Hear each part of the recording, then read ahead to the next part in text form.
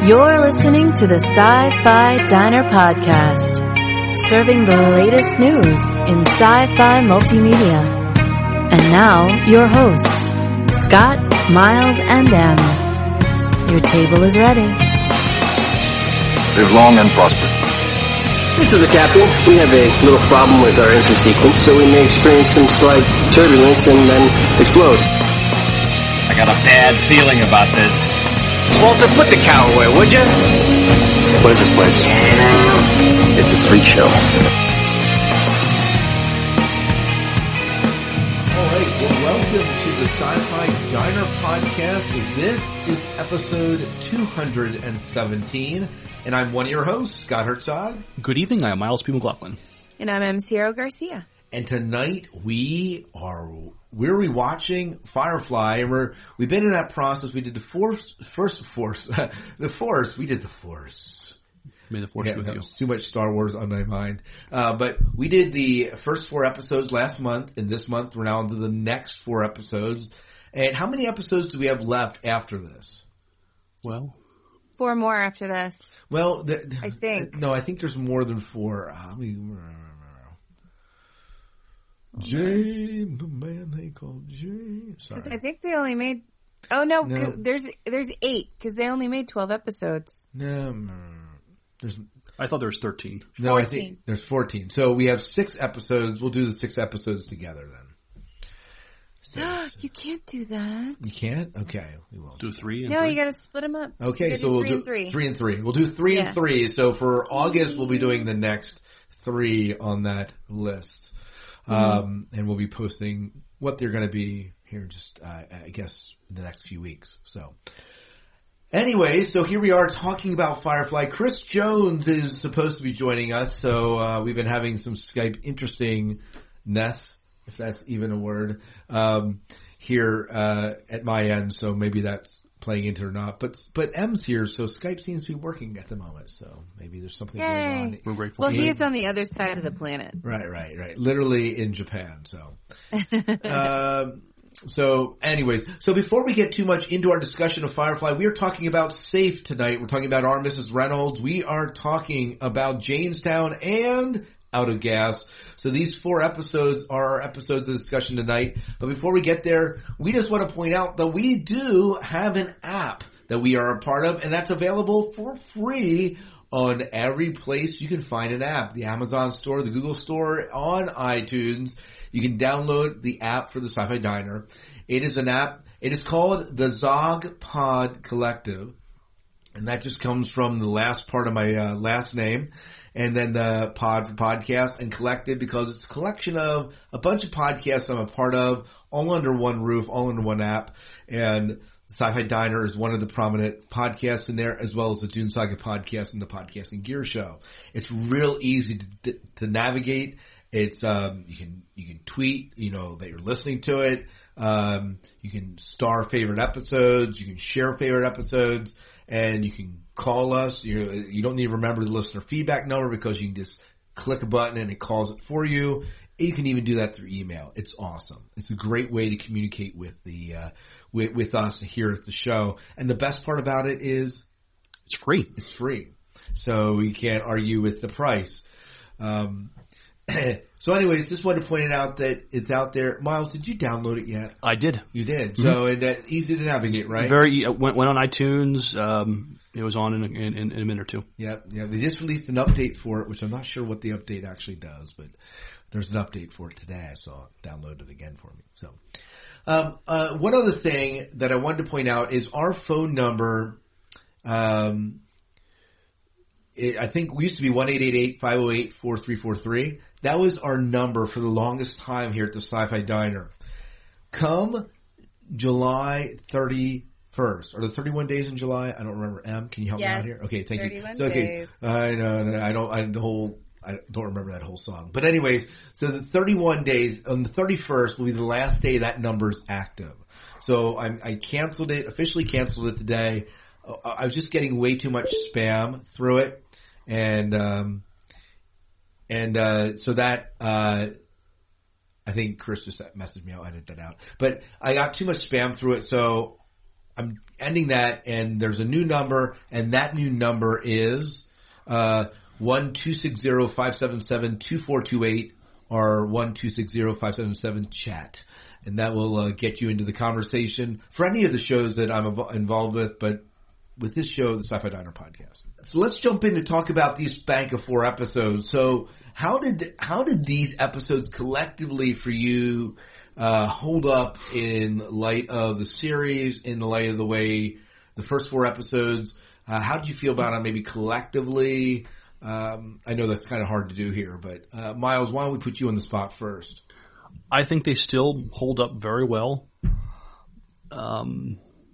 I enjoyed very much watching them again, and we talked about this before. We'll talk about it now. We'll talk about it again. Just the dialogue is just so enjoyable to listen to. That's one thing that gives this show such a lot of rewatchability is just fantastic dialogue that between going on with the characters. Joss and his team of writers that they had for these episodes, it just continues to come together in these 4 episodes, no doubt. Mm-hmm. How about for you? So, if we talk about these 4 episodes as they aired, because I've watched the series as it is on the DVD, which is what Joss intended, and as it was broadcast. And as broadcast, it just seems, another story. But if you watch them as they are listed in the DVD and on Netflix, it's just a wonderful continuation of getting to know the characters, who they are, what they believe in. And it keeps feeding into that. And it feels like each episode, there's 2 or 3 characters that get a little bit of a spotlight. So in each of these, like in Safe, it's Simon and River, that you kind of get more of a glimpse on what's going on with them. With our Mrs. Reynolds, you get Anara and Mal. And with Jaynestown, you get Jane, a whole hour of Jane. And then it's finished off by Out of Gas, which gives you a snippet of everybody that really it's the origin story episode. Yeah, absolutely. So I love it. Yeah, so they do hold together really well, in my opinion, as well. There were some definitely that I liked a little bit better than the other in my rewatch, but again, they do hold up well. Oh yeah, they do hold up well. So why don't we just take these in the order that they were meant to be watched, and that's going to start us out with Safe. Now, for those of you that may not have watched Firefly and are joining us, or for those of you that have watched and it's been a while, Miles, do you want to read the short summary we have there of Safe, just to give people a heads up? Sure. So while visiting an outlying planet, Simon and River are kidnapped by local villagers in need of a doctor. Meanwhile, the rest of the crew are forced to seek medical help from an unlikely source when one of their own is shot. Yeah, so that's a good non-spoilery summary of it.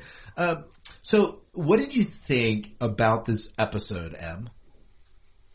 So it gives you – I liked it because I learned a lot more about Simon and River. I learned more about their relationship and how tight they are. I learned more about what the rationale behind what he did and what he sacrificed to save his baby sister from – we still really don't understand what they were doing with her. If they were weaponizing her, if they were trying to take from her what they needed to create a more powerful being. So to see her in this completely different element where she was really free, and then how Simon handles it, and then those villagers, it's, they're pioneers and they're believing what they're believing, and it was neat. And then to have the story about Shepherd Book after he got shot, and all of a sudden they have to go to the Alliance for help as much as Mal doesn't want to.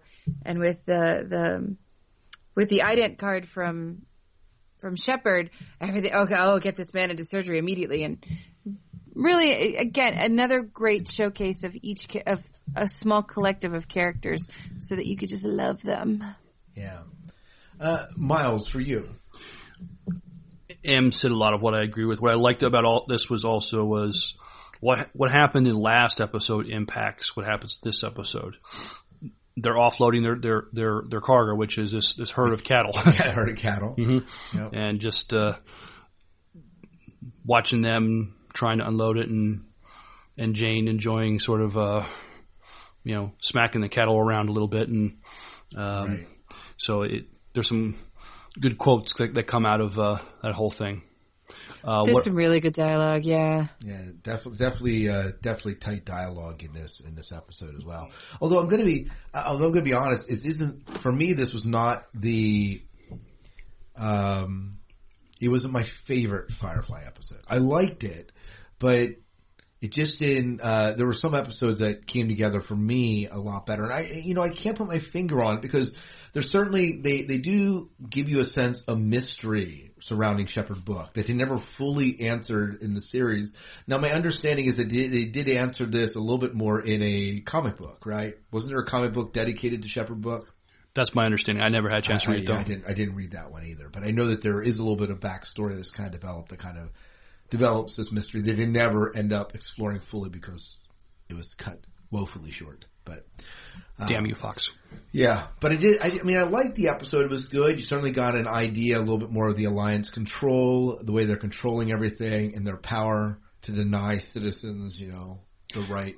But you also see how backwater this planet is. I mean, you have just a strong contrast between what the Alliance has and what this planet doesn't have. I mean, these people will, the way they acquire assets is sometimes they kidnap people. Oh yeah, and they got lucky this time. They kidnapped the doctor. Well, and can you really blame them? It's a moral quandary. That's what's you can look at it that way. It's definitely a moral quandary. And what do you think? So they've been taken to this planet and dropped on the planet, right? So they're scavenging. And so they'll scavenge for food, they'll scavenge for fabric, they'll scavenge for whatever they need to survive. So if they need to scavenge for people to come and be a part and help things out, well then that's what they'll do. I'm not excusing it, but it certainly is their survival tactic. Yeah, absolutely. What are your thoughts as far as I like the comment. You a little bit of trivia in this episode. The young doctor in the episode is Zac Efron. Yeah, Zac Efron from High School Musical, right? So he makes his one of his acting debut, television debut, I guess, for him, and probably not acting debut, but one of that. So that's kind of cool. So notable moments, notable quotes in this episode that really stood out to you guys. Hold on, I'm actually looking for it because I don't want to destroy it because it cracks me up. It's where the flippity flop is it? Hold on, Is it the Zoe and Wash quote? No, it's hold on, I'm almost there. Where are the quotes? Here we go. Well, there's an iconic quote in there. It happens towards the climax of the episode is when Mal and Zoe come in to save the day. Right. And Serenity's like hovering overhead and they're about to light the fire. Jane has a gun with a laser sight pointing at people, and Mal is just giving a great speech, and then he says, "Well, what does that make us?" And Zoe has this very iconic line that is iconic to the show: "Is a big damn hero, sir." Time to go.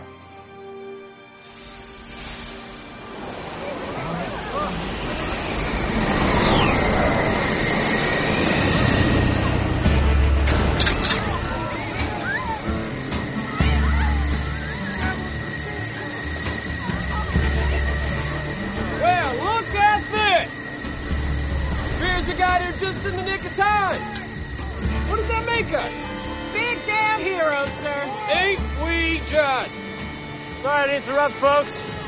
Y'all got something that belongs to us, and we'd like it back. This is a holy cleansing. You cannot think to thwart God's will. Y'all see the man hanging out of the spaceship with the really big gun? Now, I'm not saying you weren't easy to find. It was kind of out of our way, and he didn't want to come in the first place. Man's looking to kill some folk. So really, it's his will y'all should worry about thwarting. Gotta say, Doctor, talent for alienating folks is near miraculous. Yes, I'm very proud. Cut her down. The girl is a witch. Yeah, but she's our witch. So cut it the hell down.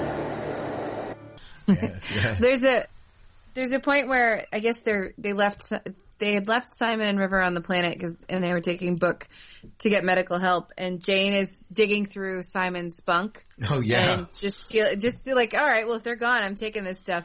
So he's flipping through Simon's journal, and he just off the top of his head goes, "Dear Diary, today I was pompous and my sister was crazy. Today we were kidnapped by hill folk, never to be seen again. It was the best day ever." And it really is.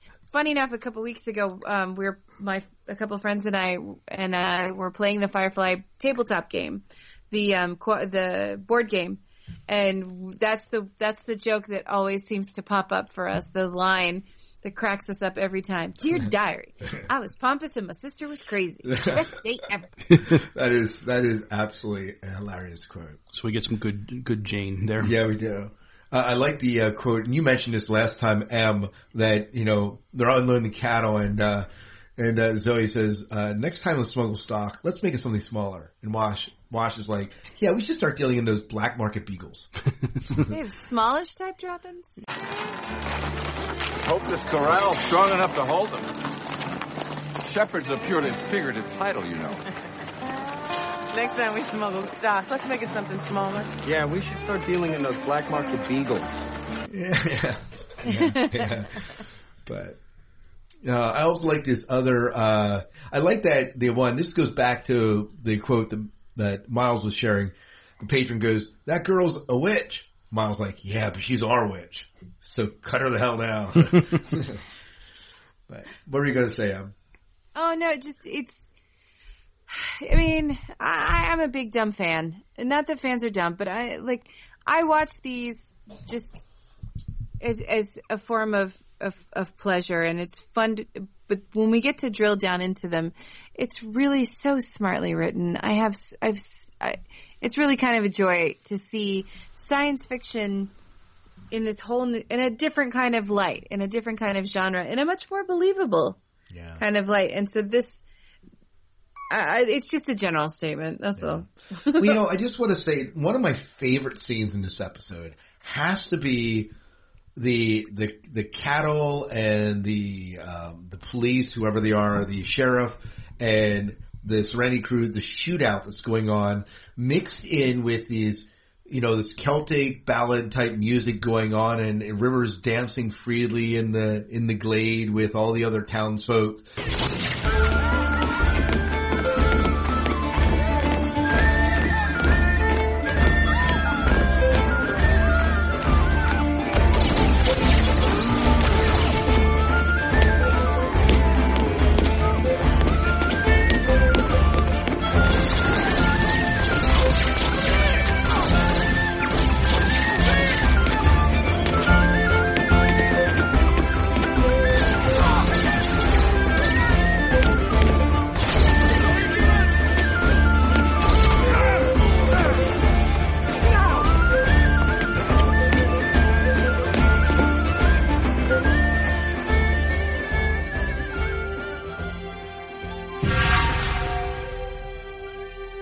And just as Shepherd Book is shot, she reacts to it. You begin to see in this episode her psychic connection more than anything. Like she connects to that one girl that can't speak. She somehow is connected to Book and reacts to him being shot in this episode. And then they're kidnapped right away, right on top of it. That whole scene is beautifully written into this gunfight in the middle of this, Celtic style Appalachian music is just beautifully done. It's a very interesting juxtaposition of this happy scene here and this, this gunfight, Yeah, definitely. and people getting hurt in this other scene. Yeah. But yeah, you're right. I mean, we get to see her abilities. We know she's smart, but we see more of her damage side. Now we're starting to see, she's, see what she can do with, right. With what the Alliance did to her. Yeah. I like, you see that ability later on in Out of Gas too. Just a little bit. Mm-hmm. So, but we'll talk about that then. So our Mrs. Reynolds, let's move on to this next episode. This episode, I think beyond the Serenity, the original Joss Whedon's pilot, not the pilot that Fox aired. But between that and this episode might go down as being one of the most quoted. Oh yeah. So, and are you on the show notes, Em? Yeah. Can you just read the little summary that is there? Yeah. A woman claiming to be Mal's wife appears aboard Serenity. Everyone is shocked by Mal's new wife, Saffron, and reacts differently. For Jane is jealous. Inara is outraged. Kaylee is happy for Mal. And Zoe, Washington, Book, and Simon and River, they don't know what to think. But the good-natured young Saffron is soon revealed to be not all as she appears. Holy dun, Hannah. dun, dun. Yeah, holy Hannah, no. You know? Yeah. So this episode is just one fun ride almost the entire episode. I think once the reveal happens with Saffron and that she's not who she says she is, the episode slows just a little bit. But up till then, it's just one hilarious ride. Oh, definitely. And Mal getting ribbed by his crewmates of and constantly getting himself into trouble, right? Innocently, you know, you understand a little bit where he's coming from. But your thoughts in this episode? So their reaction to how things happen is really cracks me up when Mal says to Zoe, you know, could you call Wash down here? And Zoe picks up the mic and decides to tell everyone on the ship, everyone come down to the cargo hold now, please. It's an emergency. It's like, what are you doing? Yeah. No, everyone needs to share in this. Right. There's that moment of, you know, of getting the better of Mal.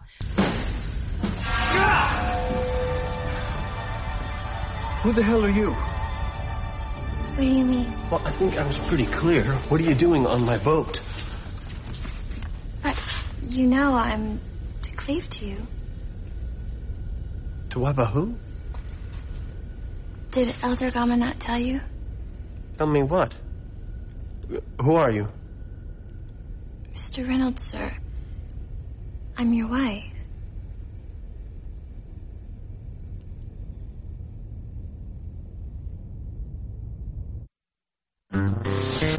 Could you repeat that, please?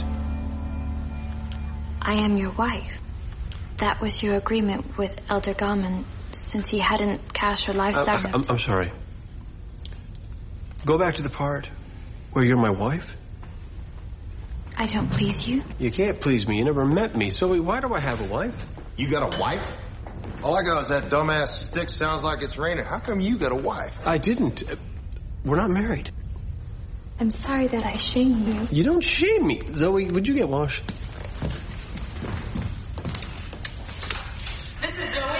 We need all personnel in the cargo bay. Oh, I said wash. Captain, everyone should have a chance to congratulate you on your day of bliss. There's no bliss. I don't know this girl. Then can I know her? Jane, don't sully this. You are going to be cleaning latrines with your face. You'll cut that up. Who's the new recruit? Everybody, I want you all to meet Mrs. Reynolds. You got married? Wow, that's, congratulations. We'd always hoped you two kids would get together. Who is she? She's no one. Captain? Would you stop that? I'm sorry. You brute. Oh, sweetie, don't feel bad. He makes everybody cry. He's like a monster. I'm not a monster. Watch it. Turn the ship around. Can't. It's in order. Yeah, but can't. What the hell is wrong? Have you got an encyclopedia? Lions touched down the second after we left. And there's already a bulletin on the Cortex as to the murder of a prefect's nephew. That's right. One of our bandits has family ties. So unless you feel like walking into a gallows, I suggest we continue on to Beaumont and you enjoy your honeymoon. This isn't happening. Would you stop crying? For God's sake, Mal, could you be a human being for 30 seconds? As one married man to another. I'm not married. I'm sorry. You have very nice qualities, but I didn't ever marry you. I believe you did. Last night. How drunk was I last night? I don't know. I passed out. It says here, the woman lays the wreath upon her intended, which I do recall, which represents his sovereignty. That was you? And he drinks of her wine. And then there's a dance with a joining of hands. The marriage ceremony of the Triumph settlers. You, sir, are newlywed. What's this in there about divorce?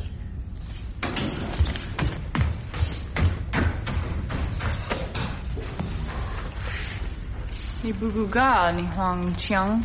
关你这记就是。 Really? Think you're the one to talk to her, sir? The way I see it, me and her got one thing in common. We're the only ones who don't think this is fun.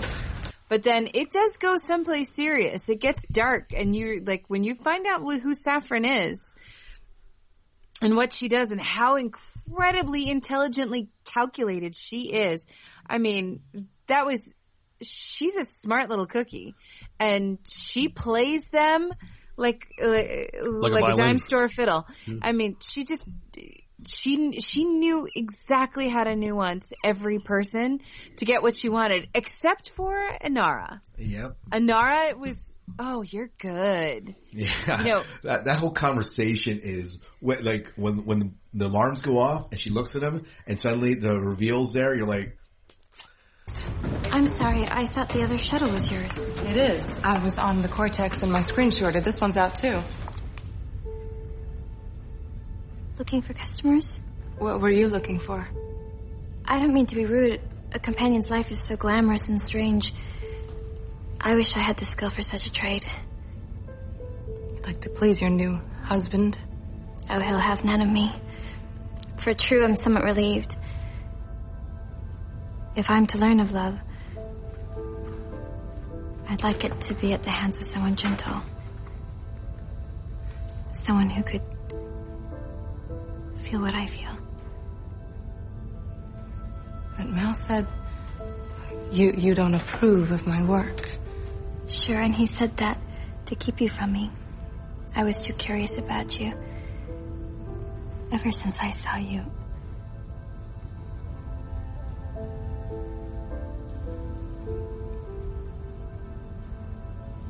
Come to my shuttle.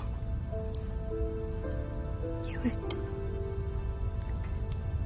lie with me. I guess we've lied enough. You're good. You're amazing. Who are you? Malcolm Reynolds' widow.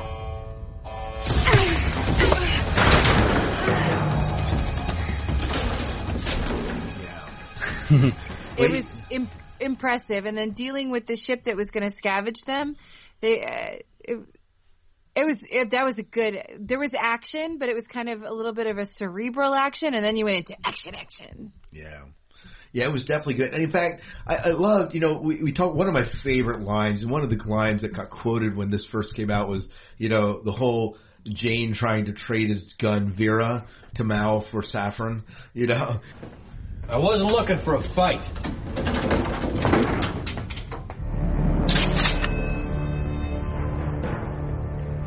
Always do seem to find one, though.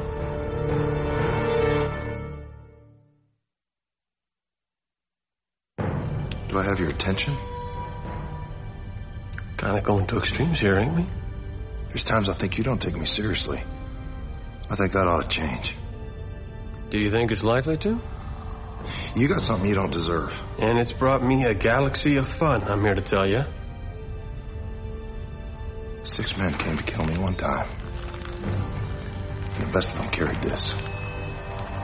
It's a Callahan full-bore auto-lock. Customized trigger. Double cartridge thorough gauge. It is my very favorite gun. You offered me a trade? A trade? Hell, it's theft. This is the best damn gun made by man. It has extreme sentimental value. It's miles more worthy than what you got. What I got? She has a name. So does this. I call it Vera. Well, my days of not taking you seriously are certainly coming to a middle. Oh, damn it, Mal. I'd treat her okay. She's not to be bought, nor bartered, or borrowed, or lent. She's a human woman, doesn't know a damn thing about the world and needs our protection. Well, I'll protect her. Jane, go play with your rain stick. It's a hilarious scene, just, you don't take me seriously enough. And I'm not going to repeat I'll put the conversation in so you can hear it because I'll throw the quote in. But it's just an excellent dialogue. But then it's not like that gun was just thrown in there as a prop. That gun becomes later used to get them out of the jam that they're in. To save the day. Yeah. You could dress Vera up and take her out, right? Yeah. Well, and for Mal thought he was just being a jerk. But Jane was dead serious. This is my very favorite gun. I am willing to trade, and we know how much he loves his firearms. Oh, yeah. And all of his weaponry. For him to make that, I will trade you. It was important to him. Right. It was really important to him. What's funny, in Guild Wars 2, the game we're playing, there's actually a gun that you can earn, a rifle called Vera. Nice. Nice. Someone in Guild Wars. Yeah. Oh, yeah. One of the coders at ArenaNet, definitely a big fan. That is hilarious.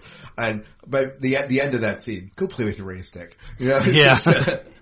Just you got a wife? All I got is a stick that sounds like it's raining. Oh man, I know.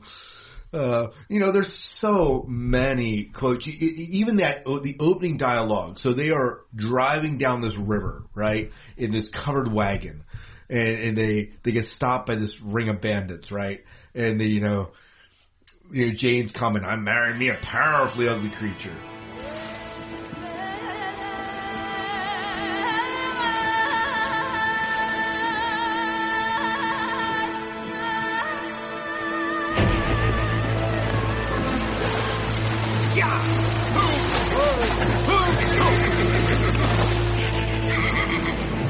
Pardon me for intruding, but I believe y'all carrying something of mine. Tain't yourn. You think we wouldn't find out you changed your route? You gonna give us what due us, and every damn thing else on that boat. And I think maybe you gonna give me a little one-on-one time with the missus. Well, I think you might want to reconsider that last part. See, I married me a powerful, ugly creature. How can you say that? How can you shame me in front of new people? If I could make you prettier, I would. You are not the man I met a year ago.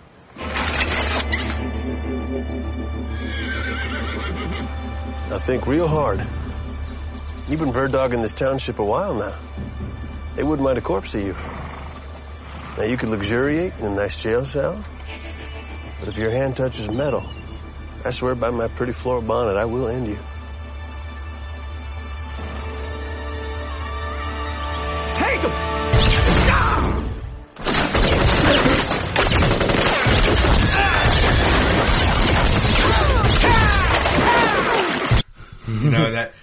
The whole dialogue is just incredible. Oh yeah, that gets reiterated across, because so they're approached by the dudes, and the guy's like, you're gonna give me a little time with that pretty wife. Oh, I married me a powerful ugly woman. How can you shame me in front of people? It's that another little vignette, just a couple of little words between the two of them, and you can see just the chops, the acting chops that both of them have, and the chemistry the two of them have, and then the writers too, to have the wherewithal to know they knew these characters inside and out. I mean, I'm not saying that this was, from God's ears to Joss's hand, but they just did such a great job of showcasing who these characters are, and that little moment is another one of those. Yeah, it is classic Firefly. This opening 1 minute of scene, 1 minute of dialogue, down to Mal's, "I swear by my pretty floral bonnet, I will end you." It's just incredible. Another piece of dialogue that's often quoted is the whole Shepherd Book and Mal scene in the corridor. Right. Book is warning Mal about. Yeah. If you take sexual advantage of her, you're going to burn a very special level of hell. Divorce is very rare and requires dispensation from her pastor. I can send him away, see what I can do. I appreciate that. She's a nice girl. Seems very anxious to please you. That's their way, I guess. I suppose so.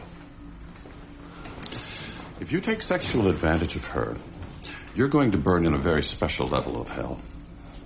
a level they reserve for child molesters and people who talk at the theater. What? I am not. Preacher, you got a smutty mind. Perhaps I spoke out of turn. Or maybe haps, I'm thinking. I apologize. I'll make her up a room in the passenger dorm. Good.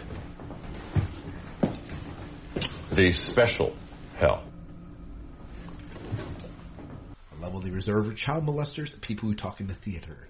So, and then he pops back out a very special hell. You know, it's just hilarious.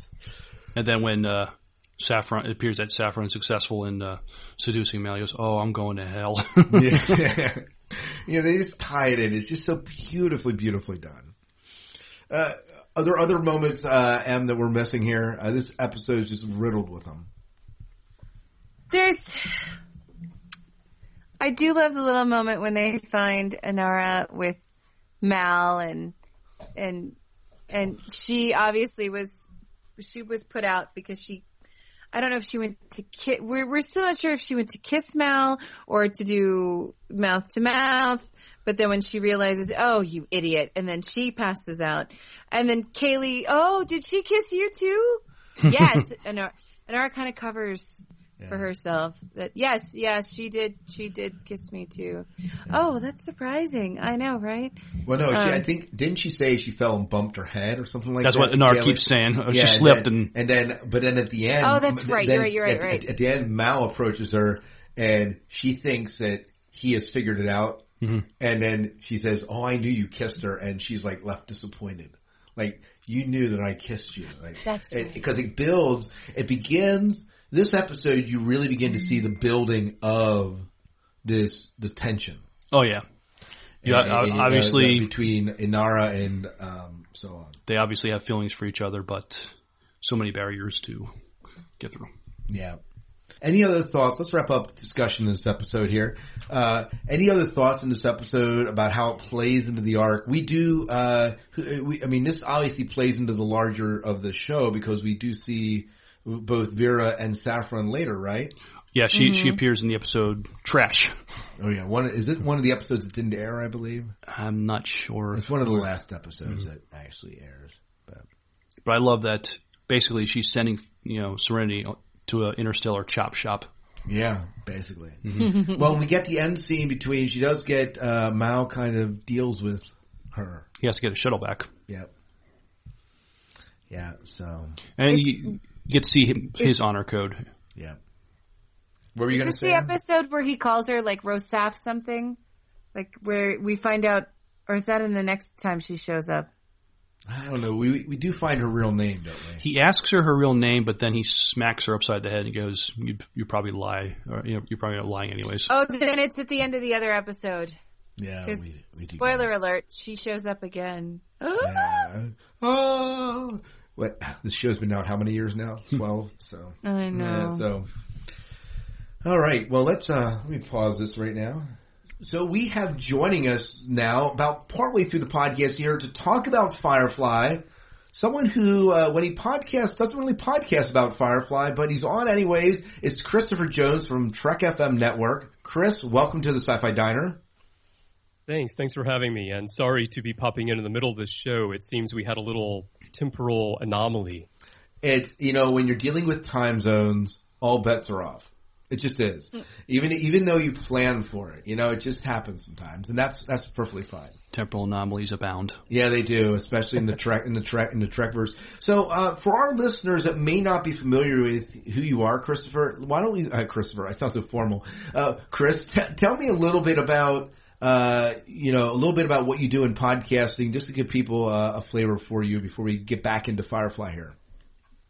Well, I normally podcast about Star Trek. My network is all about Star Trek. We have 16 shows, and I think I'm on 7 of them. I lose track. My main show is The Ready Room, which I have hosts from all around the network with me on that. We talk all about all parts of Star Trek, and then I have some specialized shows about DS9 and Enterprise and fan films and science and social issues and news.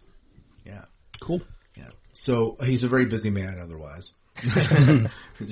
Well, welcome to the Sci-Fi Diner. It's great to have you on and to have you a part of this show and Firefly. So tell us a little bit. how did you encounter Firefly? Not just these episodes we're talking about tonight, but in general, your experience with Firefly. I've known of it ever since it first aired by name, but I didn't watch it when it was on originally. And over the course of about 4 years of podcasting about Star Trek, I would have co-hosts and guests who would frequently reference Firefly. And a while back, I started watching it a bit just to, see what it was like and why everyone talked about it so much. I didn't make it through the whole series at this point because it's so difficult for me to watch things, but I've seen a bit of it, and then you asked me to watch some specific episodes for this show, and I've seen those as well, and it's been interesting to compare it, with it being science fiction, to Star Trek, and also to the fact that I think that Firefly is a wonderful example of why science fiction does not work on network television.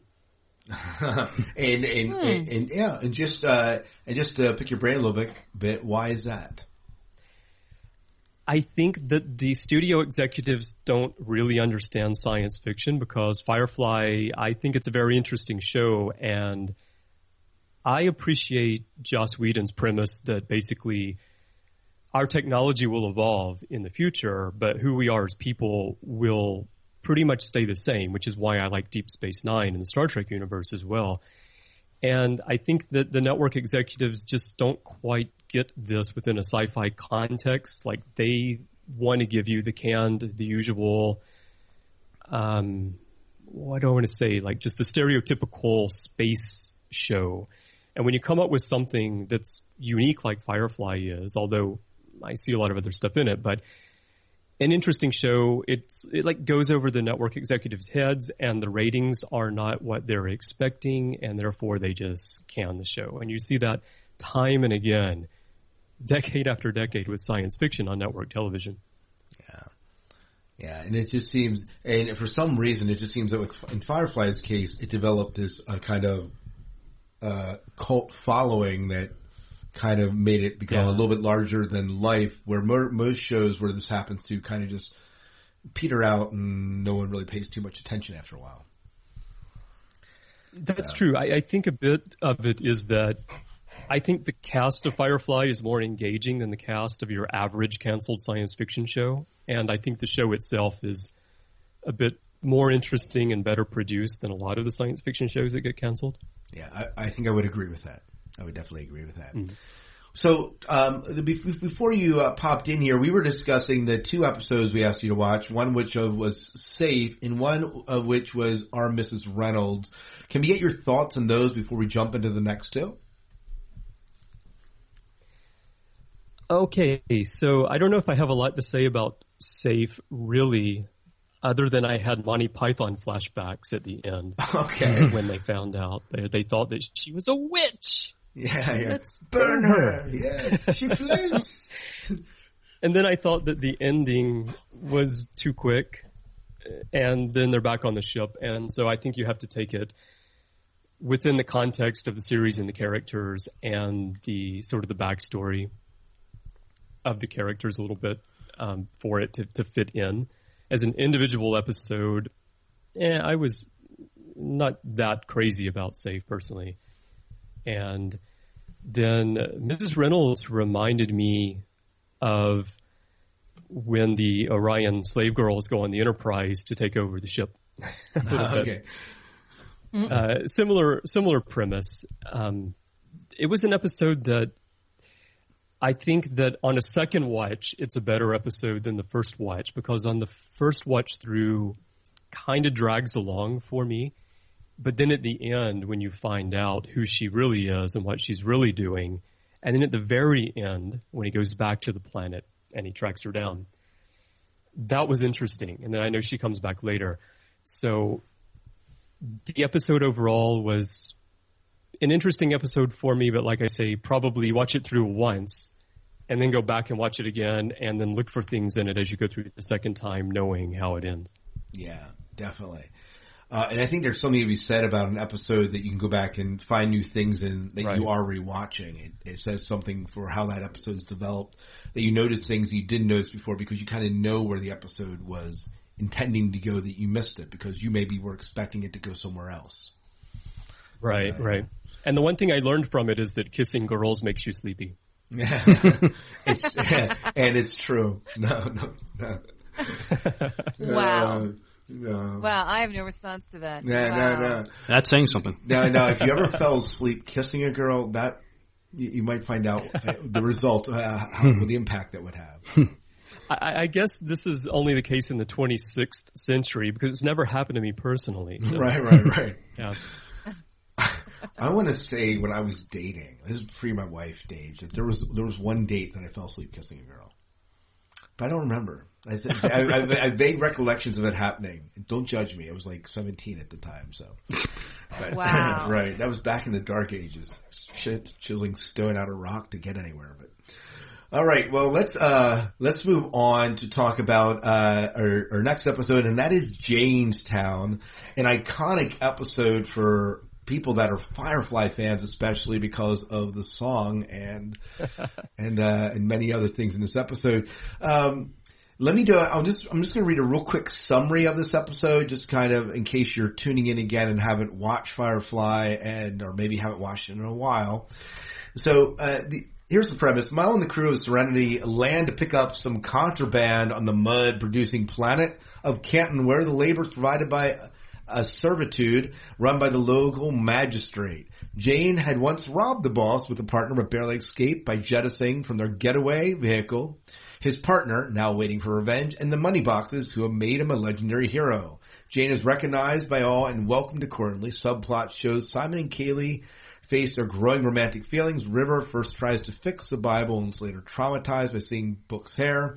Meanwhile, Inara is making a man of the magistrate's resentful son who helps the crew escape out of spite to his father. But there has been confrontation with Jane's abandoned partner whose vengeful shotgun kills one of Jane's young hero worshippers, bringing Jane to the verge of philosophy. Which is a good way of kind of putting that. So this is the episode. What stood out to you, Miles, as you watched this episode again? It was just a first fun trip to Maryland, just watching it again. But the juxtaposition between where Jane thinks the reception he's expecting, because he robbed the magistrate, and so he's disguising himself. I love that scene, right? He's tore apart the doctor's office, and he's taping a gun to his chest. Mm-hmm. You know, doesn't Simon call him an ape or something like that? How he tore through, his infirmary. But and then when Mal says there's no weapons allowed here, and he rips the tape off, and you just see a look of pain on his face. Oh, we're all feeling it with him. Right. Who hasn't had a Band-Aid on their leg that they've torn off? They just feel it. This was a huge Band-Aid. Yes. Yeah. Oh man, it's painful. Mm-hmm. But yeah, his expectation, that what he's expecting when he gets there and what he actually gets when he arrives is absolutely beautiful. Right. And some very quotable lines in this one. Yeah. Chris, how about for you? What stood out in this episode for you? The song. Man. I really enjoyed this episode. Now, where they were going with it at the beginning, it's sort of, okay, well, here's another episode. But when they land and you find out that it's when you see the statue, that's the part that really hooked me in finally. And I cracked up, and the reaction of Jane to that. I mean, he's warned them that, I've been here before and I probably shouldn't go down there again. But he wasn't expecting to be a hero and see the statue.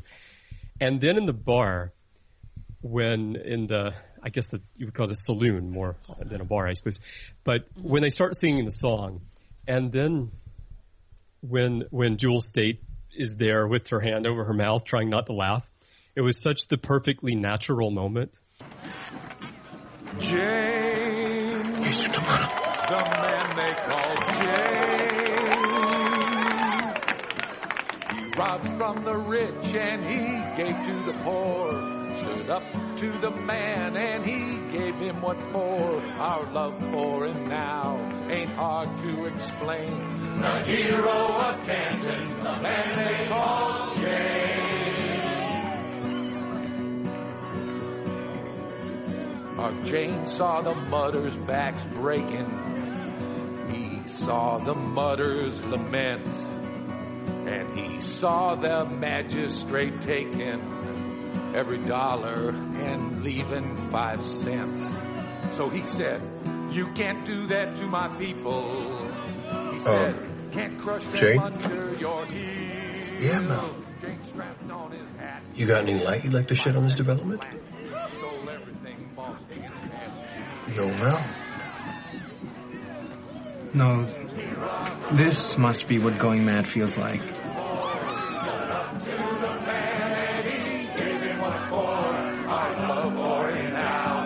Hard to explain. The hero of Canton, the man they call Jane.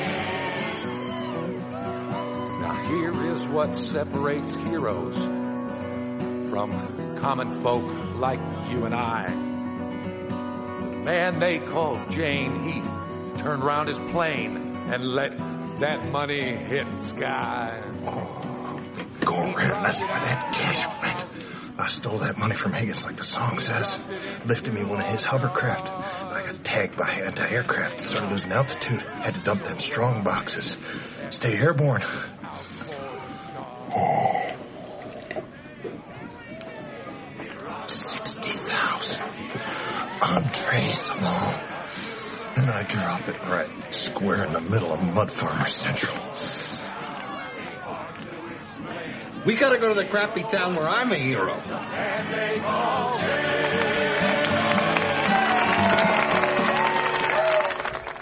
Sort of on the set, I feel like if I were doing this, I would make sure that no one else had heard the song before until I'm shooting this scene, just to get the reactions. That would be awesome. That would be great. Well, and I love, in the middle of the song, you have what Simon's response, this is what going mad feels like, because he has this whole context of seeing Jane anything but a hero like the one that they're proclaiming here. It starts out What absurd. I also liked about the song is that it's like Jane doesn't really remember exactly what happened, and then the song is refreshing his memory. And it's like, oh yes, as the song says, I did do this.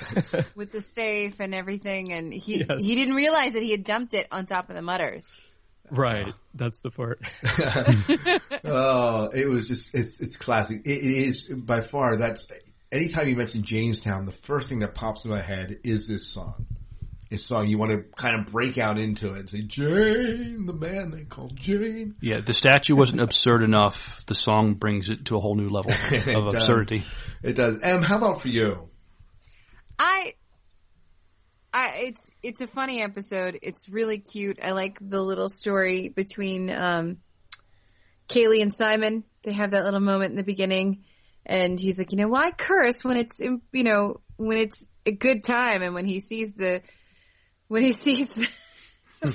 statue, son of a, and that's when he curses. Right. And it was the reaction to the statue was great, and Kaylee just kind of pacing back and forth.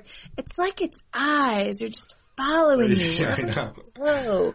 And these cute little moments, and I actually like the very end.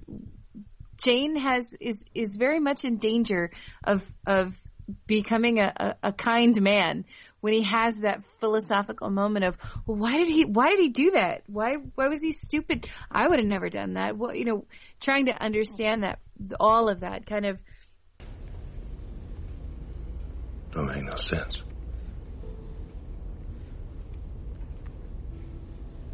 What? Why the hell did that mutter have to go and do that for, Mel? Jumping in front of that shotgun blast. Hell, there weren't one of them understood what happened out there. They're probably sticking that statue right back up. Most likely. I don't know why that eats at me so. It's my estimation that every man ever got a statue made of him was one kind of sumbitch or another. Ain't about you, Jane. It's about what they need.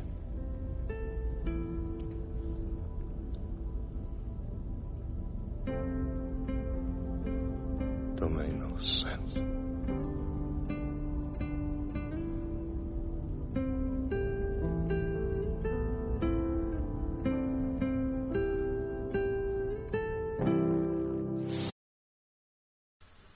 you got a little you got a little bit under his skin there for a minute, and you kind of felt for him. And then, of course, the next episode comes along, and he makes an ass of himself, and you're, oh, it's Jane, whatever. Right. But it was nice to see that little exposed moment of him. That he's not all just brute and brawn. I mean, there's something there beyond it.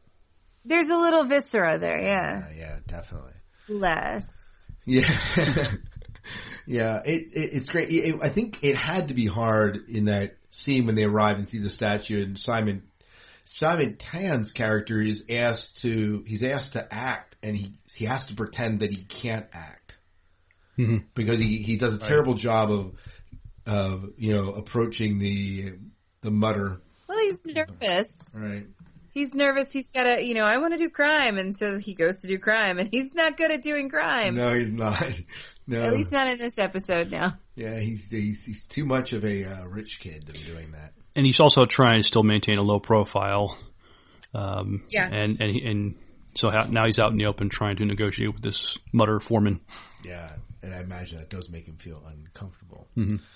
I should have taken lessons from Jane on how to maintain a low profile. Oh yeah, yeah. I love that when they get into the bar and they start singing the song, and Jane's recognized, and the guy that they're meeting to complete this transaction says, "You call this keeping a low profile?" Yeah. Yeah.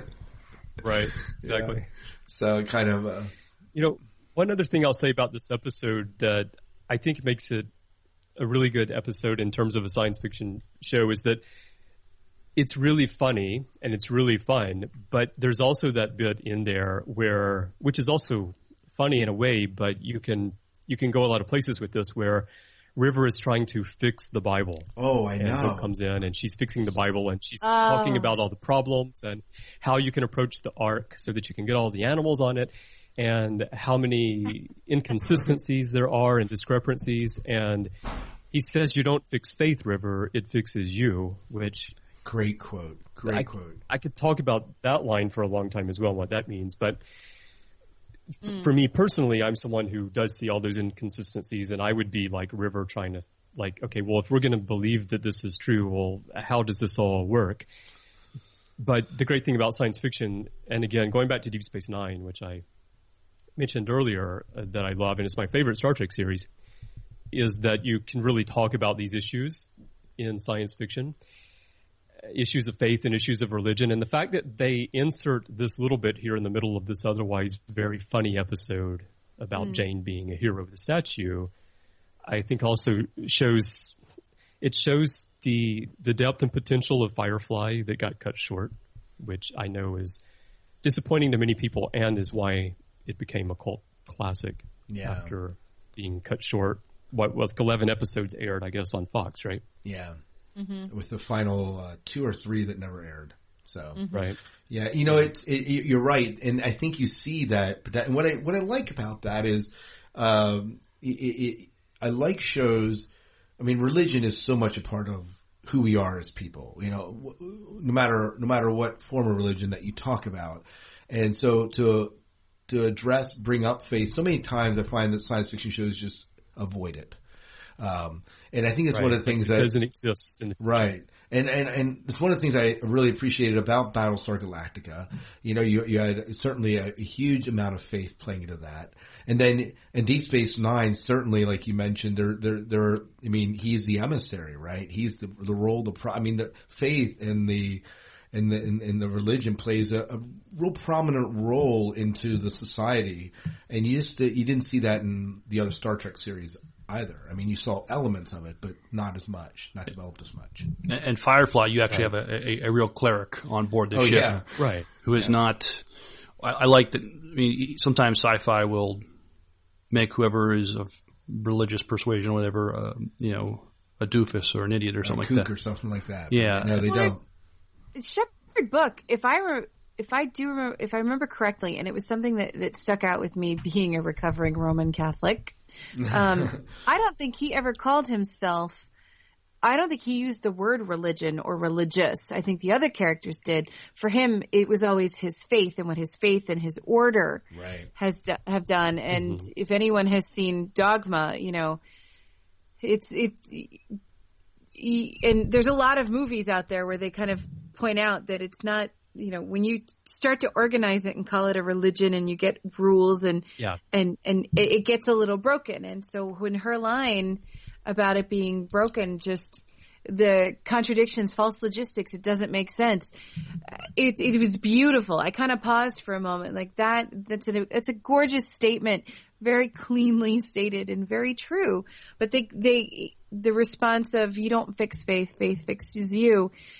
It's not a religion. It's not it's a wonderful part of spiritually being. And it doesn't matter, you know, who your dear and fluffy Lord is, or who you believe your creator is, or if you believe there is one.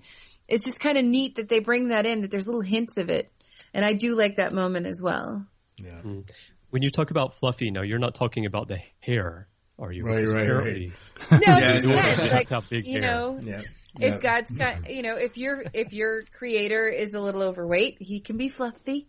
If your creator is furry, he could be fluffy, or she could be fluffy. Or if you have Shepherd Book's hair, he can be fluffy. Right. Yeah. Oh, bless him. Yeah, I know. Oh, that's awesome. I'll put it. Oh, look, he's putting the hair away. No, it's still there. It's still there. He can't hide it. Waiting for me. Yeah.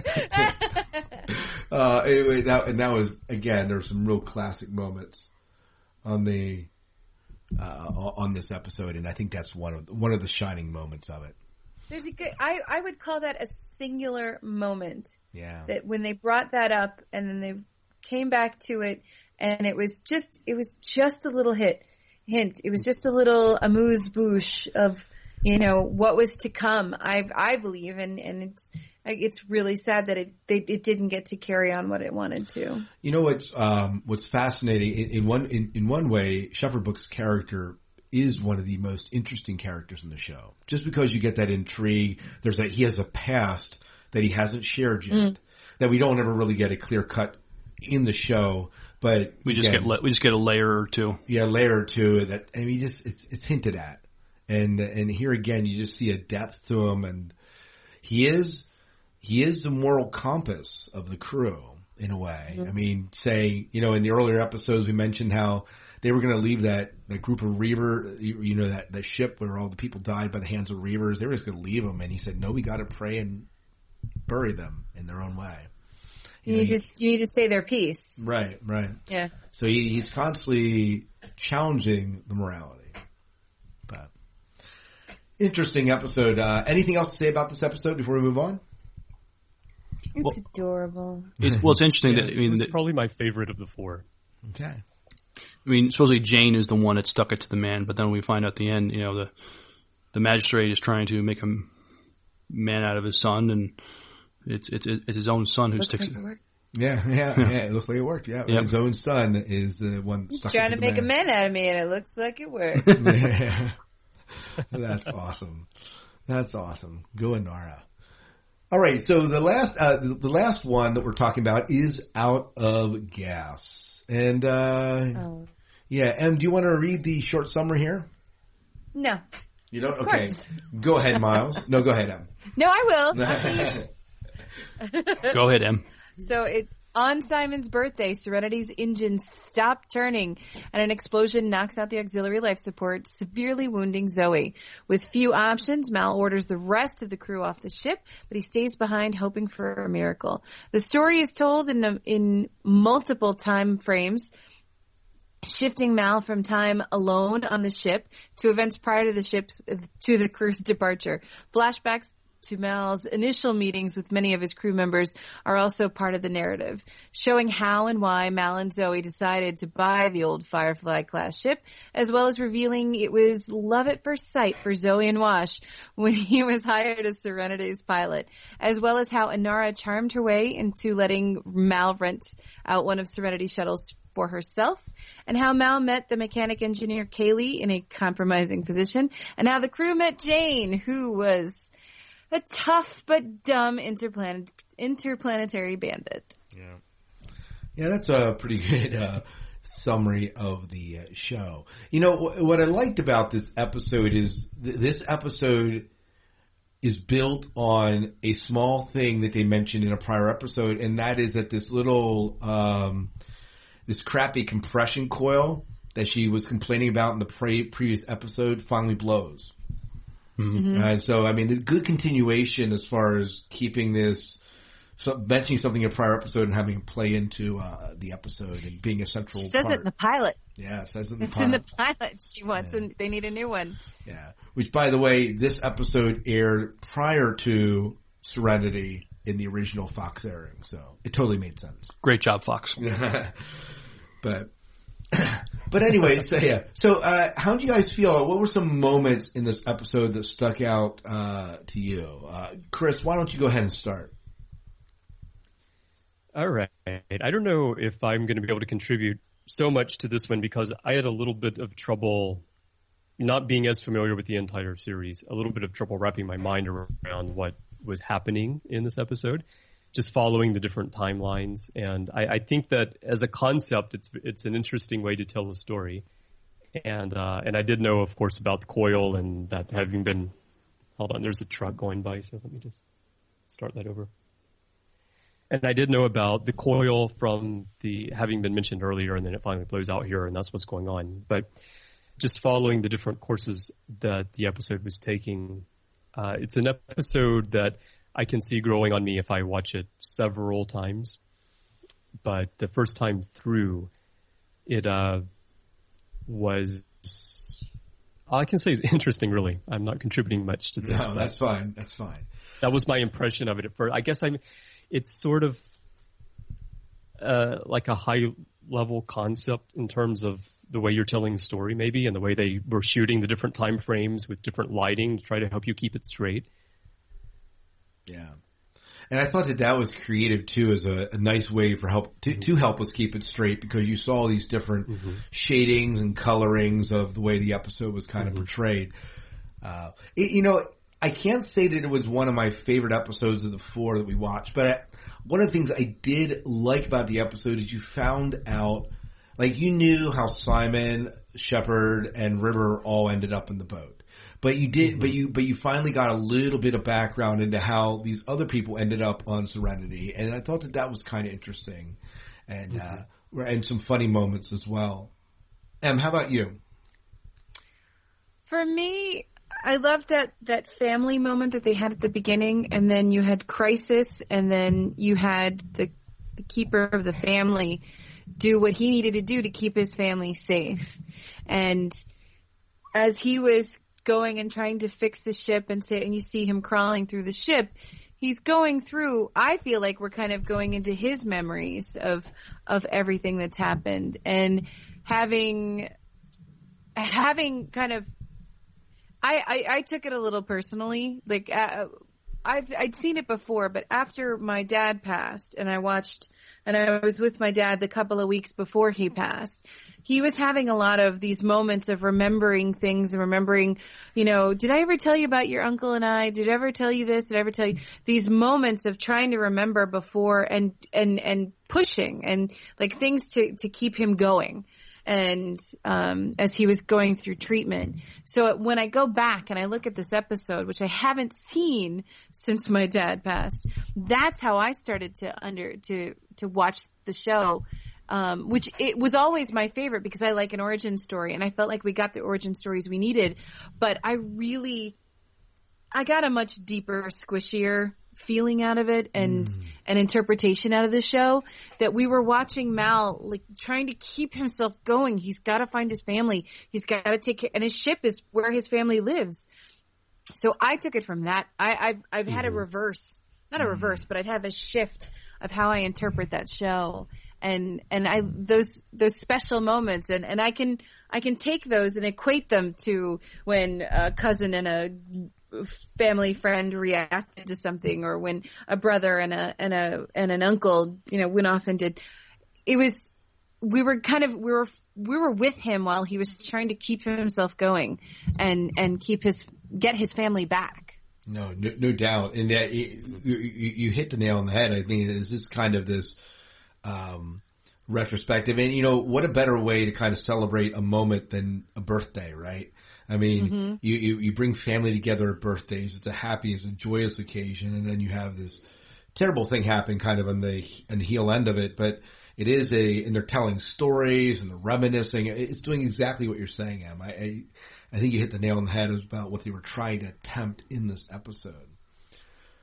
I had a similar experience not with this episode and a little bit different, but with my father passing also a couple of years ago. And on the Ready Room, we were already planning to do Emissary from DS9. And I had seen it, dozens of times over the years, and I always take it one way.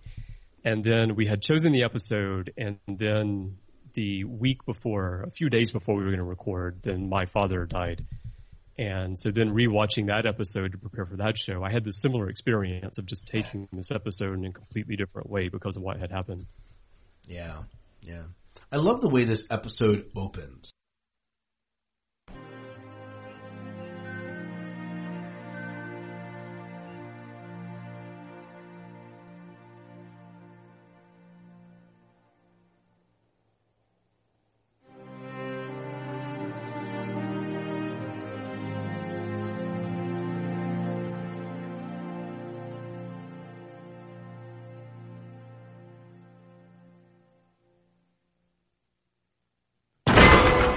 So you have you're having different shots of the ship, and they're empty. There's like no one there. It's like a ghost town, and you have this, is it eerie music kind of playing in the background that just accents it, and then you're looking at the wherever catwalk you're at, and you have this pause, and then boom, there comes Mal. He's falling down. It's just a great opening to kind of hook you in and make you think, what in the heck is going on in this episode? There's intrigue, there's mystery. Right. Like, why is Firefly abandoned? Why is Serenity? Why is Serenity? There's no one on it. And then you have Mal. Why is Mal alone? And he's breathing heavy. What the heck just happened? And it's a great opening. That just kind of hooks me into this episode.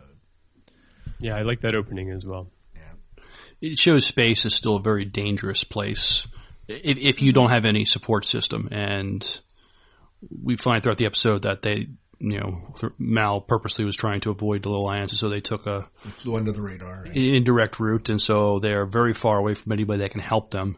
And the shuttles that have a very marginal chance of finding refuge, and his chances seem very slim to none to get help himself.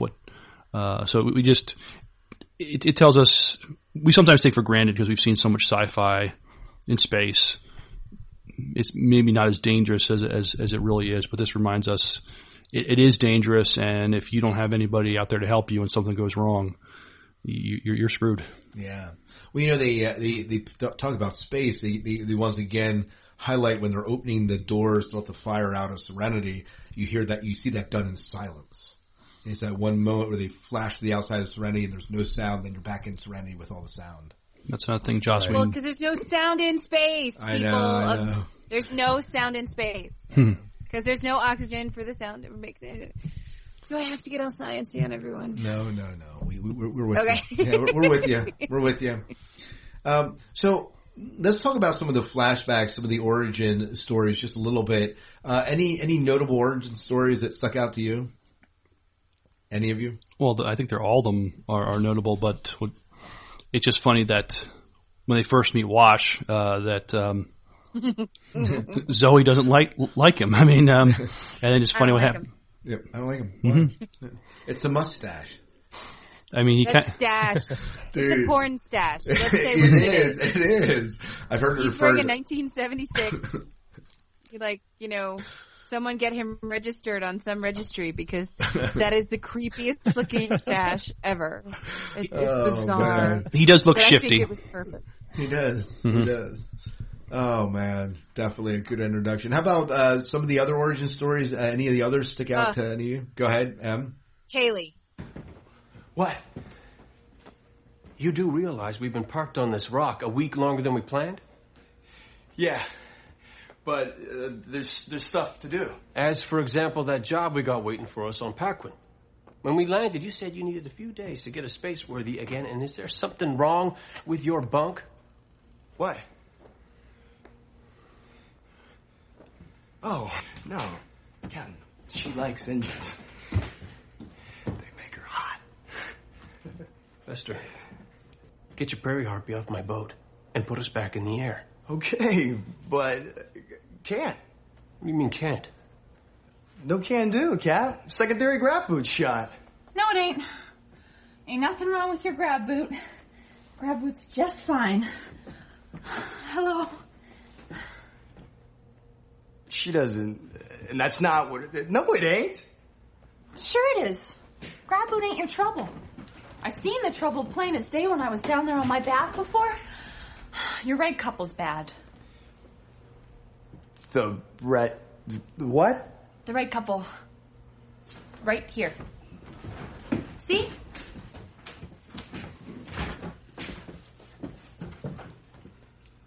No. This. I'm pointing right at it. Hey! Here. Hand me that, will you?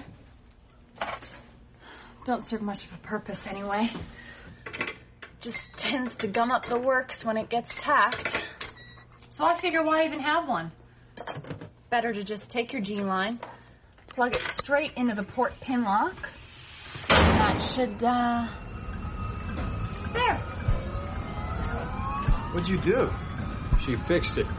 Well, it wasn't really broke. Where'd you learn how to do that, miss? Just do it, that's all. My daddy says I got natural talent. I'll say you do with that. Don't we need this? You work for your daddy, do you? Well, when he got work, which ain't too often lately. You got much experience with a vessel like this? I never even been up in one before. Want it? You mean, Sure. for how long? Long as you like. Long as you can keep her in the sky. You offered me a job? Well, what? Believe I just did. I just gotta ask my folks. Don't leave without me. Ow. What do you need two mechanics for? I really don't. Kaylee. Oh, yeah. Well, first, we've got a genius That was mechanic. funny, yes. And then here comes Bester, and you're like, oh, what? And then further into the, when she tells him, when Bester is talking to Mal and he finds Kaylee and she's being all Kaylee-like, I can't fix this thing. Nope, that's not your problem. When I was down on my back. On my back there? Yeah. Right, that was really funny. I spotted the problem. I was multitasking. Right. It was the perfect introduction to Kaylee, because right there you knew who she was. She was brilliant, she was honest, she was sweet, and she's just joyful, and you just wanted to hug her. You just go fix that thing. Yeah. She likes engines. And she likes sex. And you get that throughout the entire series. I'm not gonna let's not I have no words. We won't dwell. Okay, we won't dwell. Yeah. Oh, but she seems to be kindly, like, even that, we didn't talk about it in the last episode, but she makes a comment to Nora. Go have fun sex, or whatever it says. Yeah, that's right. Go have good sex. Yeah. Oh, yeah. Have a great day. Have good sex. She portrays this character that is kind of joyful, almost innocent, but she's far from innocent. Right, but she comes across as very sweet and innocent. Yeah, she does. But I think she's just a positive person. She grew up, I'm going to guess, grew up on a farm, grew up around engines, and just has this joie de vivre to just want to know and be a part of everything. I mean, you can see Kaylee on the ship. The way if you've looked in where the dining room is, in the kitchen, there's flowers stenciled on the wall. Zoe didn't do it. Nora didn't do it. And when you get to see the door to Kaylee's bunk, it's all decorated and painted and adorable, and her overalls have the little teddy bear, and you get this wonderfully sweet person with an amazingly just huge desire to be that family, be part of that family, not out of need and desperation, but more of, I love all of you and I'm just going to keep loving you even if you're assholes. In the final never ever aired or put on DVD finale, we find out that it was actually Jane who stenciled the flowers on the walls. Right. Right. That's the scene they never filmed. But that would be hilarious though. Right. He really crochets in the dark. You just don't know it. Part of that, even the opening, the very first, the pilot that was aired out of order when she meets Shepherd Book and encounters, the strawberries, and she has this connection. I think you nailed the farming background right. She has this connection with, stuff that's very homey, stuff that's authentic, and that's what you just see coming through Kaylee. And then in that, because that's another introduction into Kaylee, when she takes all that stuff to the kitchen, and I know we're going back an episode we've already talked about, she takes that bite out of the strawberry, and you can see, you have that sensual moment with her biting that strawberry, and you're like, this little girl is just the best. I love that. That is my favorite Kaylee moment. Yeah. It was sensual and sweet and innocent all at the same time. Great casting, great characterization by Joss in this episode and in the series. So, and we can't forget, of course, the whole Jane moment, bringing Jane onto the ship. Check him. Search the ship. Start with the cockpit and work your way down. Is this what you meant by ambush? We're just verifying your story. You find anybody on board not supposed to be, you shoot him. I thought we were going to be reasonable about this. Reason? He's going to talk to us about reason now. Yeah, that's a joke. Which one you figure tracked us? The ugly one, sir. Could you be more specific? Do we look reasonable to you? Well, looks can be deceiving. Not as deceiving as a low-down, dirty deceiver. Well said. Wasn't that well said, Zoe? Had a kind of poetry to it, sir. You want I should shoot him now, Marco? Wait till they tell us where to put the stuff. That's a good idea. Good idea. Tell us where the stuff's at, so I can shoot you. Point of interest. Offering to shoot us might not work so well as an incentive as you might imagine. Anyway, we've hidden it. So, you kill us, you'll never find it. Found you easy enough. Yeah, you did, didn't you? How much they paying you? Huh? I mean, let's say you did kill us. Or didn't. There could be torture, whatever. But somehow, you found the goods. What would your cut be? 7%, straight off the top. 7? Huh. What? Nothing. Not a thing. No, does that seem low to you? It does, sir. That ain't low. Stop it. 7%, standard. Okay. Zoe, I'm paying you too much. Why? What does she get? Knock it off. No, forget I said anything. I'm sure you're treated very well. You get the perks, got your own room. No? You share a bunk. With that one. Really? Jane, this ain't funny. Yeah, I ain't laughing. You move on over to this side. We'll not only show you where the stuff's at, we'll see to it you get your fair share. Not no sad 7. Private room? Jane! Your own room, full one of the kitchen, whole shot. Jane, I ain't asking. Shut up. How big a room? where Mal and Zoe kind of con him into turning on his friends. So very clever. Well, and it really breaks the scene. There was a scene where Jane had the opportunity to turn on Mal for money. It was the very first episode, right? And and he is, well, the money wasn't good enough. But this really plays into kind of this scene here in this episode where the money was good enough and he turns on his friends. I mean, he doesn't, it kind of plays off of the first episode. Yeah, we see who Jane is. I mean, his loyalties are not as... They can be bought. They can be bought. And if somebody will pay a little more and you have your own room. You don't have to share with anybody. Jane will take you up on that offer. Yeah. So any other quotes or moments in this episode that kind of jump out? Early after the disaster happens, when Mal and Wash Mal's trying to get Wash to do something, and Wash obviously his concern is for Zoe, but after finally Mal convinces there is a little something that Wash can do, and then that's a funny exchange by itself. But then Jane comes out and says, and this was what he said. He says, "Hey, what do you think you're doing? Fighting at a time like this? You'll lose up all the air." That's the quote that I was thinking of as well, which reminded me of Shuttlepod 1, because it's pretty much the same thing that Reed and Troop say to each other. Everything goes back to Star Trek. It does. That's right. I got to bring it back around. But, right. But that also ties in, like, for me, the other thing in this episode that I found interesting was just watching them knowing, like, we're either going to freeze to death or we're going to run out of oxygen. And it's sort of that, like, march towards the inevitable end a little bit.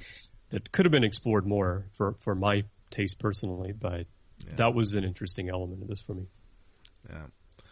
Yeah, two small bits of trivia in this episode. Gina Torres, of course, who is Zoe, spends most of the episode unconscious in the medical bay because Torres was absent for part of the shoot. She was on her honeymoon with Lawrence Fishburne, her husband.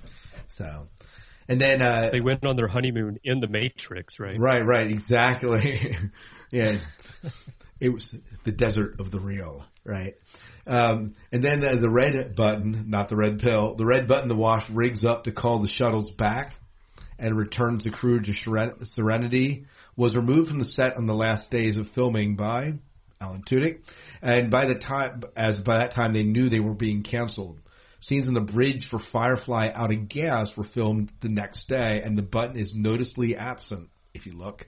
Alan then mailed the button to series creator Joss with a note saying, "When you get your miracle, just hit this." So he was hoping to revive the series, which he did in the form of a film, Serenity, of course.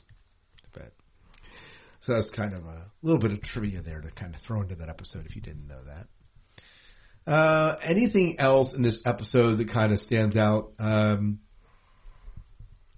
I mean, it's a good episode. They obviously defy orders. It shows not only Miles' concern for his family, but his family's concern for Mal.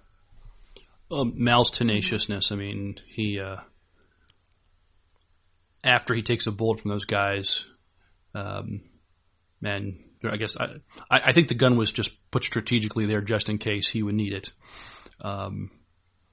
You see him crawling around through the ship, putting a shot of adrenaline into his heart to keep him going so he can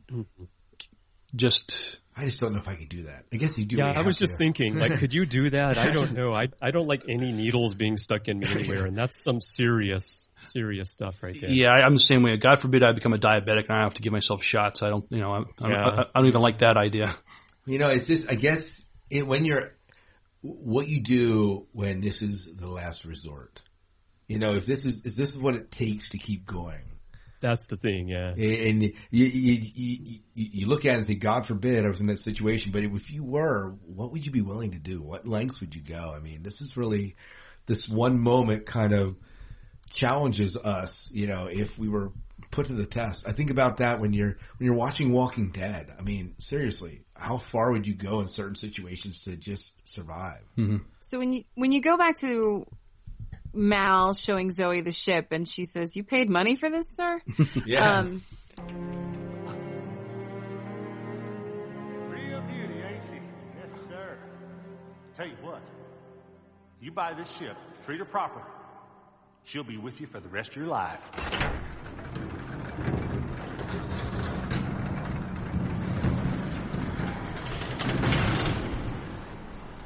Well, you paid money for this, sir? On purpose? Wow. Come on, seriously, Zoe, what do you think? Honestly, sir, I think you got robbed. Robbed? What? What do you mean? It's a piece of Fayou. Fayou? Okay, she won't be winning any beauty contests anytime soon, but she is solid. Ship like this, be with you to the day you die. Because it's a death trap. That's not... You are very much lacking in imagination. I imagine that's so, sir. Come on, you haven't even seen most of it, Lucia. They have that little conversation, and I think the key is there. I pulled up the text. Mal says, "Let me show you the rest, and try to see past what she is and onto what she can be." And Zoe says, "What's that, sir?" And Mal says, "Freedom is what." And it's very sweet because before that he's saying, we could get off, we could go, we could live like real people. Serenity is his freedom. And then of course, the perfect Whedonism, she points down and goes, "I meant, what's that?" And he said, "Oh yeah, just step around that. Something must have been living here." So you had that sweet, sweet moment and then, a little bit of humor like you always do. But I think it goes back to that word, to freedom. Yeah. After losing at the Battle of Serenity, after losing everything and finding that thing that you want and that you've worked so hard to get and keep and pull together, he was willing to do anything for his family. Yeah, no doubt. Like a good dad. Yes, he is. Indeed. Well, so these first 4 episodes, Miles, of these 4, which one stands out as being your favorite? Oh, man, I don't know. I mean, it's a toss-up between Our Mrs. Reynolds for all the great, it was funny and all the great dialogue. I love this one, too, Out of Gas, because we get a really good, I think, a solid origin story for our heroes. It's too hard to call. Okay. How about for you? Out of Gas. Out of Gas is yours? Ever since I was listening to it today at work, and I think I like all of them. I think they all have special moments, but Out of Gas really spoke to me. I think because of what, I yammered on about previously, but it's really a gorgeous, gorgeous story. Chris, how about for you? Which of the 4 episodes you watched, which one stands out or is the most notable to you? Well, at this moment in time, Jaynestown was my favorite of the 4, but I can see myself watching Firefly all the way through 3 or 4 times, and then over time, I have a feeling that Out of Gas would probably become my favorite of these 4 because of how it plays into the overall series. But in order for it to connect with me that way, with any series, I have to get to know the series better. It's again, like Miles said a moment ago, everything comes back to Star Trek. But like for me now, especially with Deep Space Nine, the episodes that are my favorites weren't my favorites the first or second time I went through. They've become my favorites over time as I've gotten to know all the ins and outs of the series. And so probably Out of Gas might be the best put together episode out of these 4, even though it's not my favorite at the moment. Yeah. Before I comment on mine, I just wanted to say, we see in Out of Gas, of course, River's psychic capabilities again, knowing that there's fire on the ship before the fire actually appears.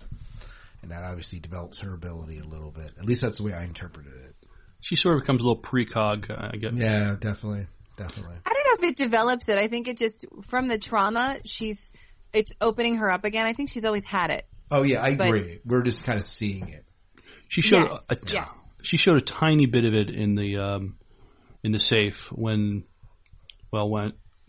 she's tied to the to be burned, and she said it's time to go. Yeah, it's time to go, and that's as soon as Serenity flies above them. And many times they can be interpreted multiple ways, like fire. It could be the fire in the candles, it could be the fire burning. It's time to go, it's time to light us up, it's time to escape. There's multiple ways to interpret these precog moments for her. I think my favorite episode remains Our Mrs. Reynolds. I think for me it just becomes, I laugh, there's quotable moments, I laugh at Mal's expense, at his situation. It's just a fun episode with some really, really good moments.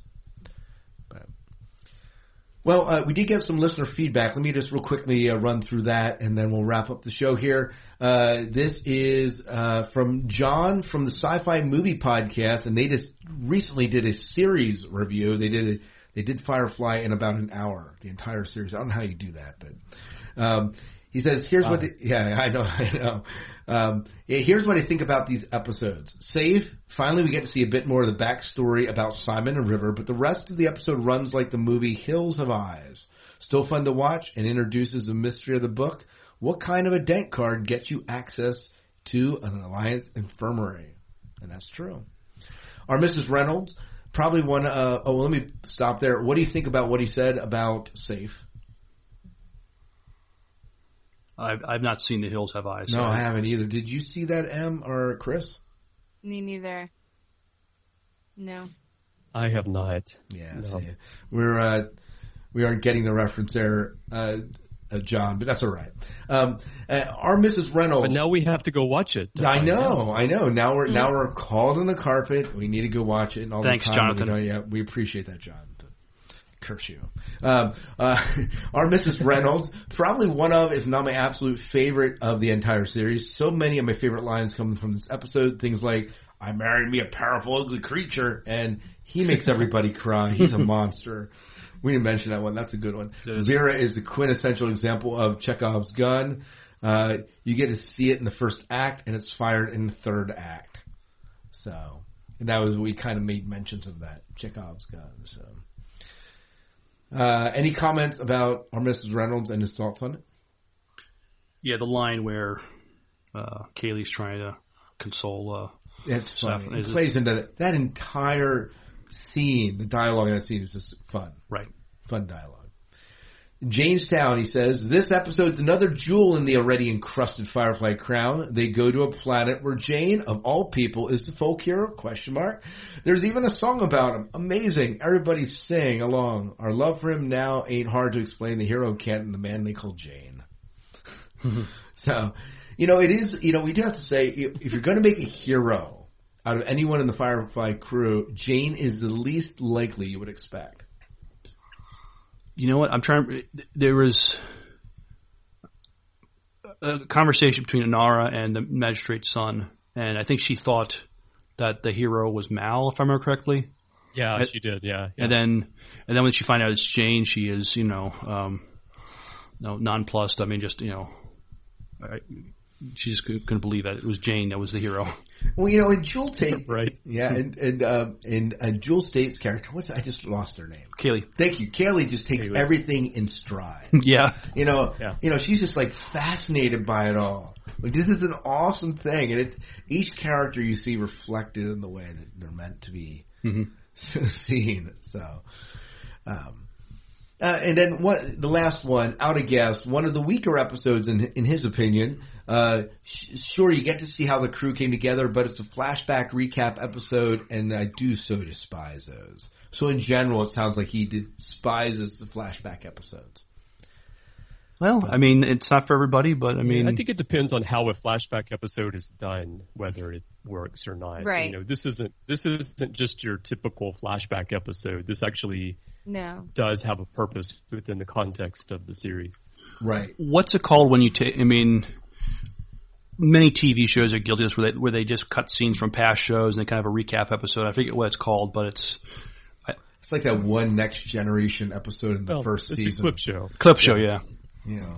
Well, in the 80s, it's a clip show, every show had to have a clip show. I'm not a fan of Star clip Trek shows. was no different. So, so this is. I don't think anyone's a fan of clip shows. We're all stuck in an elevator. Let's all remember things that we did in the last season.